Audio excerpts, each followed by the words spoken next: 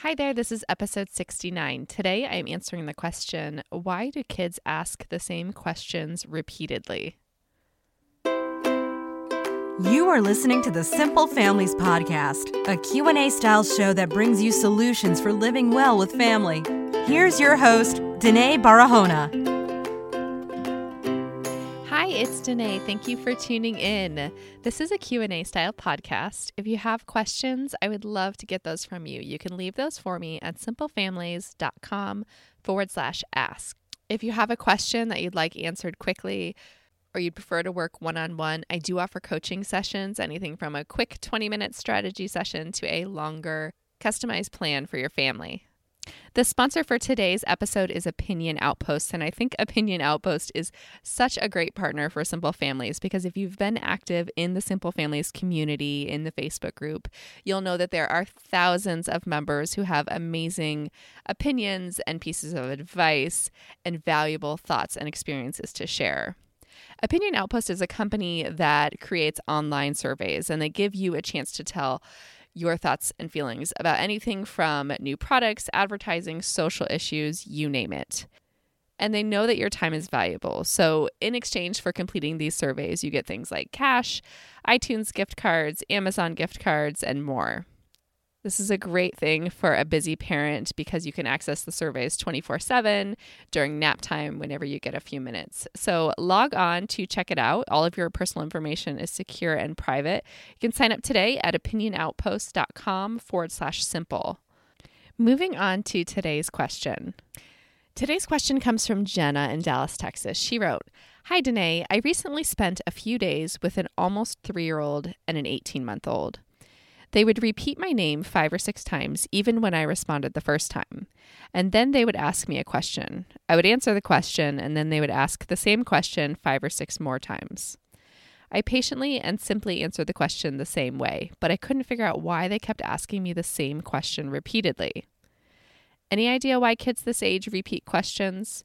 How do you get them to ask just one time? Thanks so much for all the time you spend answering questions and helping families." Thank you for your question today, Jenna. Yes, the repeated question asking, that is something that you'll very commonly see in young children. And there's a pretty good reasonable explanation as to why.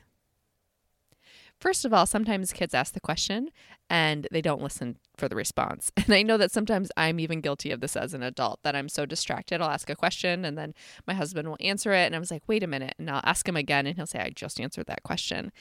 So you know that we do it as adults. So you can only imagine that kids who are so highly distractible, that this happens with them as well. But Jenna, it sounds like you're asking about repeating a question that you've already given the answer to and the kids have appeared to have absorbed the answer. This happens primarily because these early years, really from 0 to 5, are prime years for language development. So when we're answering questions that kids ask us, it takes them some time to process the answers. This in particular comes into play with more complicated questions.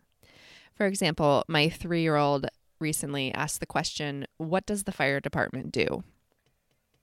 So to an adult, that seems like sort of a simple question. And even to a 3-year-old, I think he pretty much understands what a fire department does, but he really, really wanted to hear the explanation. So I started by answering, well, when someone calls 911, the fire truck goes out and they help put out the fire. And then he asked me again, and I added a little bit to the story. So someone calls 911 and the call comes into the dispatcher and they let the fire department know that there's a fire. So the firefighters get ready to go and they get in their truck and they drive to the fire and they put it out. Every time I tell the story, it gets a little bit more complicated. I added in another element. The next time I told the story, I talked about how the fire department calls and lets the firefighters know that there's going to be a fire, and then the firefighters put on their hats and their boots and their uniforms. And then finally, after I had told the story, maybe 12 times, I was really tired of telling the story. So, of course, I told him to ask his dad.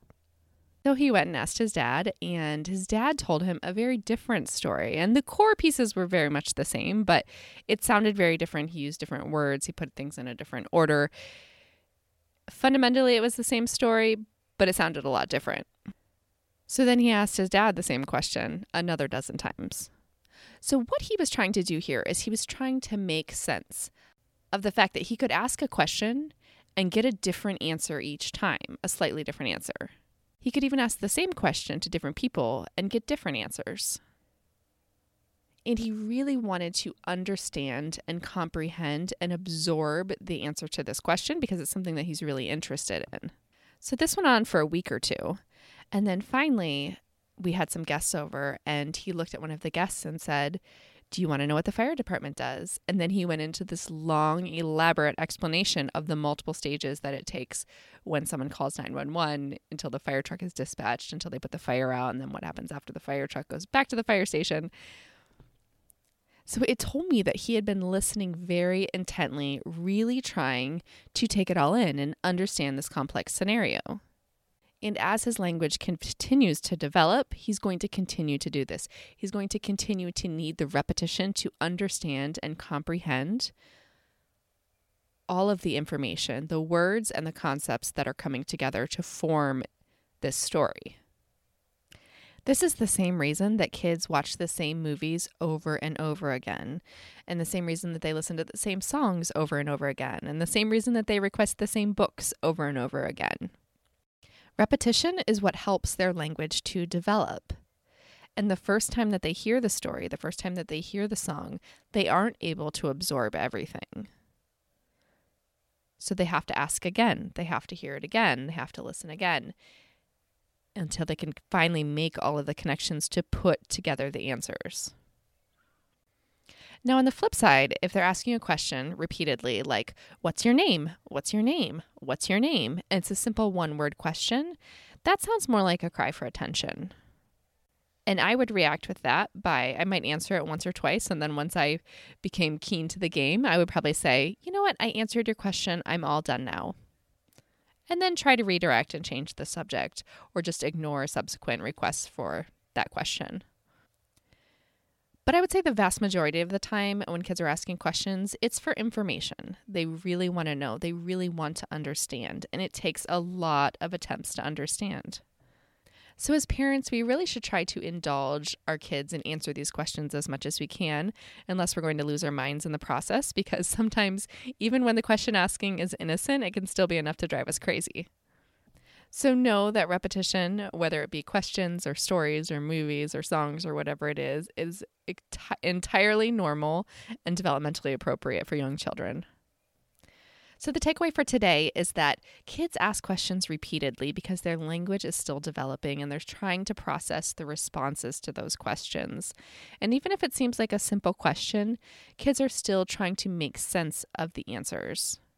It takes them a while to connect the words with the concepts and to make it all come full circle for them to comprehend and be able for them to comprehend to the point where they could even begin to retell the story themselves.